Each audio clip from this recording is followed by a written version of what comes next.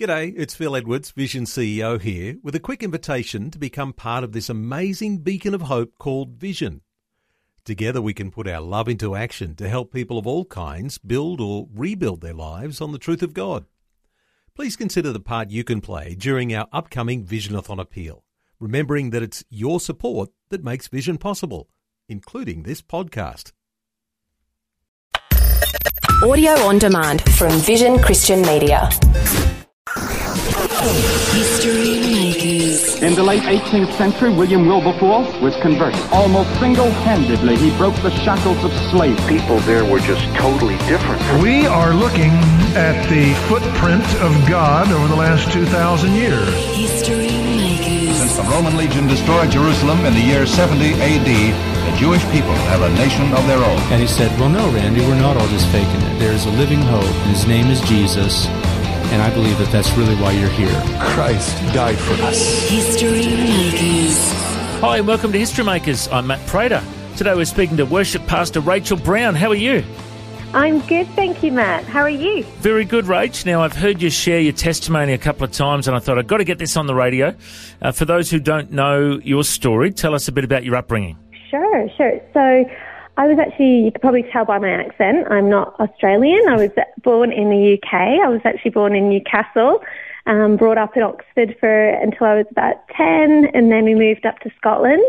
My family is in the oil industry, and we moved up to a place called Banchory, which is up in the northeast of Scotland, where they have a lot of oil rigs and stuff. So I moved schools probably about 8 times when I was younger until we got up there, and and then I guess I lived there until I was 27. So that's where I'm from. But at 27, that's when our journey with God started, and we've been in Australia for the last 12 years. Yeah. Wonderful. Well, let's find out a bit of your faith journey. Tell us a bit about, did you have a religious upbringing? Yeah, no, my family wasn't religious at all. My grandma, she was Methodist, or she is a Methodist, I should say, and my aunt, she also is a Methodist, and the only time we ever really encountered church or God or religion or anything like that was when we'd go and visit those family members, and they would take us along to church. And my dad's brother actually is a born-again Christian, and whenever we would see him, he'd always say, come along to church, and we'd go along, and they were very happy, clappy, and, we used to think, my uncle's rather strange, but now I understand obviously all about it. But yeah, we didn't have any real concept of faith in our family, other than, believing, that there's a God, and, but it's this big God, and it involves everything, and it was looking, I guess, more a universal thing. So I always had a sense, I think, that God existed, but I just didn't know who he was or Jesus, So I didn't have a faith growing up, but I think planted in me, there was always a pull and a draw towards Jesus, because he created each one of us, right? And I think that's a major part of my journey. And as I grew up, I had the normal struggles as a teenager, and there was a few things that sort of happened over those years that were difficult. But what it did drive me to do was to just be successful, to work hard, to do all the things that the world says will complete your life, So I spent a lot of my time going, well, I've got to hit these markers, and if I hit these markers, then I will be happy, and I will have made it, and I will find my purpose and reason for living. And so, I did well at school, and I went off to university, and I did well at university, and we, my husband, who's my boyfriend at the time, Mike and I, we bought our own house, and, we had our cars, and I applied for this position in London, and I beat 3,000 people to one of 5 positions in this graduate management traineeship, most really sought after traineeship down in London. I went down there. It was a very exciting time, but there was always just this nag in me that, there's something more, that it just wasn't fulfilling me. And I was so confused, because I was like, I've finally made it in this world standards. I've made it. I've done all the things that I'm meant to do. I'm on a track of having a profitable and rich life and an exciting life, but I was just so empty, and I was sad, you know, and I put on a real front in front of people like that life was good and life was great. But actually deep down, I was really struggling. And I phoned up Mike one day when I was working in Sheffield at this point, and I phoned him up, and he was living in our apartment in Aberdeen. And I said, you know, Michael, there's got to be more to life than this. You know, I think we just need to sell all our stuff. We need to get rid of everything that we have, and we need to go find out what that is. You know, we've got to go find our purpose. And Mike, he's always one for an adventure, and he said yes, thankfully. So, you know, it was actually a miracle. We managed to sell our apartment within a week for 3 times the amount we bought it for, and that just paid and made a way for us to go on this adventure. And we look back now and we realize that God really had his hand on that, and he was drawing us and pulling us over to Australia. And we left the UK, and we started our travels, and as we went around on our travels, we went to India and Southeast Asia, and we were traveling through those countries for about 5 months. And everywhere we went, we just encountered God along the way, and had people speaking into our lives about Jesus.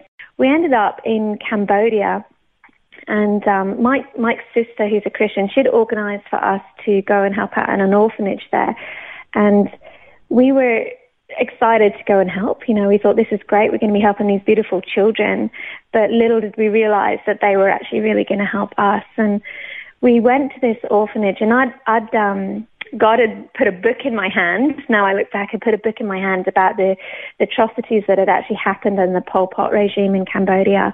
So I knew very well where this country had come from, what it had gone through, and the trauma that this country had experienced. And when we arrived in Cambodia, we were picked up by this guy called Randy and a local guy called Rin, and they were part of a mission in Cambodia, helping out at this orphanage. And they picked us up, and they took us to this cafe, and they started sharing their testimony. You know, they started sharing the testimony of Jesus. And I remember sitting there at the time, and I was so overwhelmed. I just wanted to cry. I'm like, why am I so tearful? I don't understand what's happening. Oh my goodness. But I knew what they were saying was true. And I remember Mike getting up to go to the toilet, and I gripped his hand. I was like, don't you move.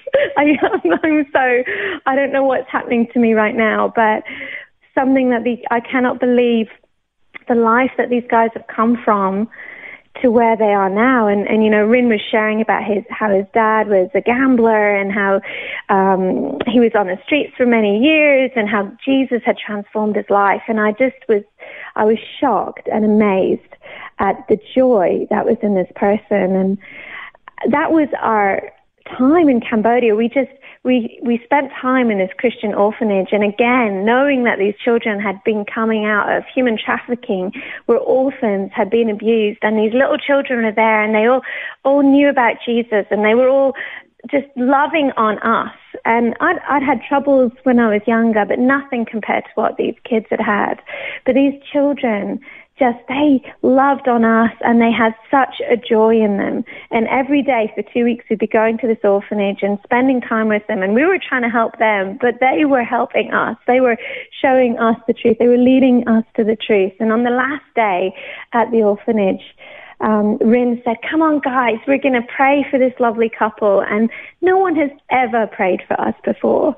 And we had 40 children stand around and reach out their arms and just pray a blessing on us. And we couldn't believe it. And as we left, all the kids were running after us, and they were giving us whatever they had. They were giving us photos of themselves and little cranes that they had made. And one of them actually gave me her pet cricket. Oh. And it was just like, we were like, how is this possible? They have nothing, yet they want to give everything, you know. And we left, and we sat in a restaurant afterwards, and I couldn't speak, and Mike couldn't speak for about an hour. We just sat there just processing what is going on, and God was just moving in our heart. And it was at that point I just looked at Michael and I said, Mike, I believe there's a God, and I believe it's this Christian God they've been telling us. And Mike turned around and looked at me, and he said, you know what, Rachel, I believe that too. And it was at that point we realized that Jesus was real, that he existed, and that we needed to get to know him. And after we left Cambodia, we traveled a little bit more, and God kept, I went and picked up a Bible from one of these like travelers' shops, and started to try and read it because I knew that there was truth in there.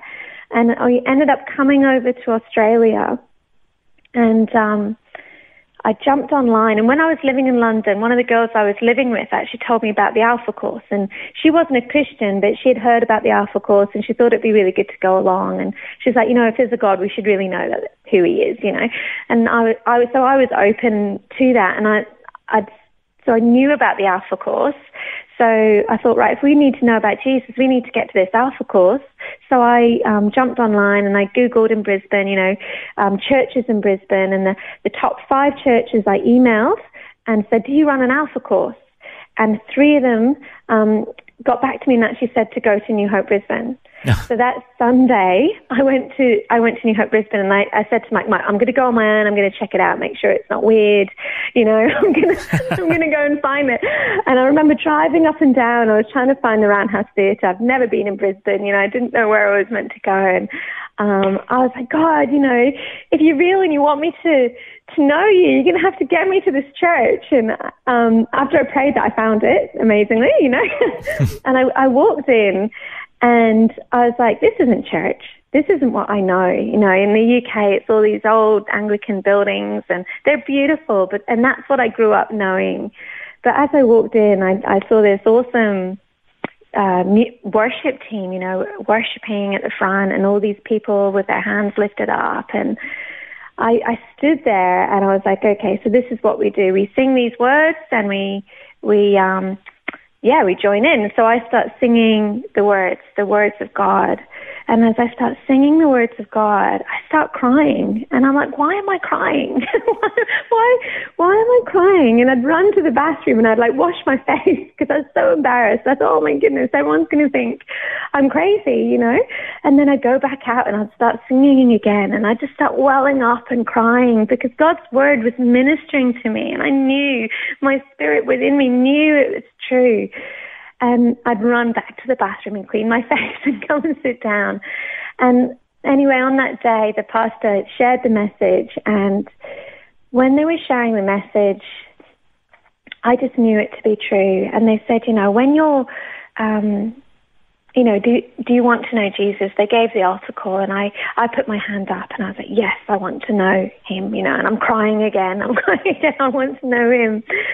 And the pastor said, come and see me at the end and we can talk to you about your new faith. Now, I thought he meant at the very, very end of the service, after everyone had left. So I waited until we were all in the coffee area after the church to go and approach the pastor. And I walked up to him and said, hello. And the pastor turned around to me and said, hello, how are you? How can I help you? And I looked at him and I said, you said to come and see you after the service, And he looked at me and said, oh, okay. And I just burst into tears, turned on my heel, ran out the church, ran up the road, sat in the car and cried my eyes out. I was so embarrassed. And I thought, what? I thought I was going crazy. I was like, what is going on with me? But something that the pastor said that day was that don't let your pride get in the way of you knowing Jesus. Mm.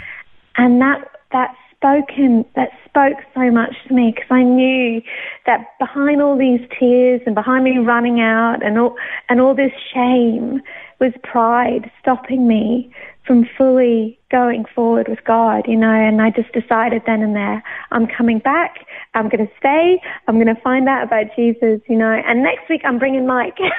I went home, I'm like, honey, you got to come with me, I keep running out of church and crying.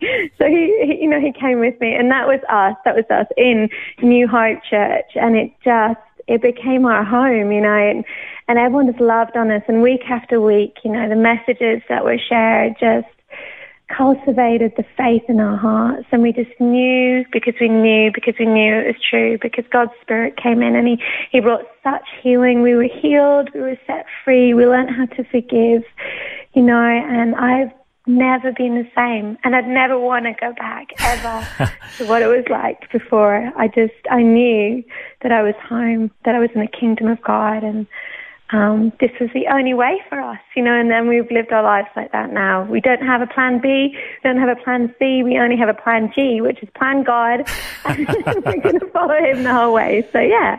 Well, it's a great story. I know that in those times, you went through the Alpha course and then you actually helped up running the Alpha course. You guys, of course, got married in the church. You've had a couple of kids in the church. You're now on staff as worship pastors. And, it's a great transformation story of how, you've got a hold of the call of God and now you're giving it all to him. It's a great story, Rach. I reckon you're a history maker. Thanks for joining us. Thank you. Thanks for joining us on History Makers. If you'd like to listen to this interview again, just go to historymakers.tv. There you'll find links to Facebook, Twitter and Instagram. You can subscribe to our iTunes podcast or check out our YouTube clips. History Makers is a faith-based ministry and we appreciate all of your support. The vision of History Makers is to share the good news of Jesus all over the world. If you've got a suggestion of someone we can interview, send us an email, info@historymakersradio.com. God bless you. Have an awesome day. I'm Matt Prater, and why don't you go and make history? History Makers. History Makers is proudly sponsored by Bible League, who serve the local church and other partners around the world by providing Bibles, scripture materials and training to help people meet Jesus. They provide God's Word to a lost and needy world. Bible League plants Bibles in prisons, among persecuted Christians and in poor nations, bringing the love and light of Christ into many people's lives around the world. Make history today by joining our friends at Bible League and planting a Bible that will help someone meet Jesus. Go to bl.org.au. Station sponsor. Thanks for taking time to listen to this audio on demand from Vision Christian Media. To find out more about us, go to vision.org.au.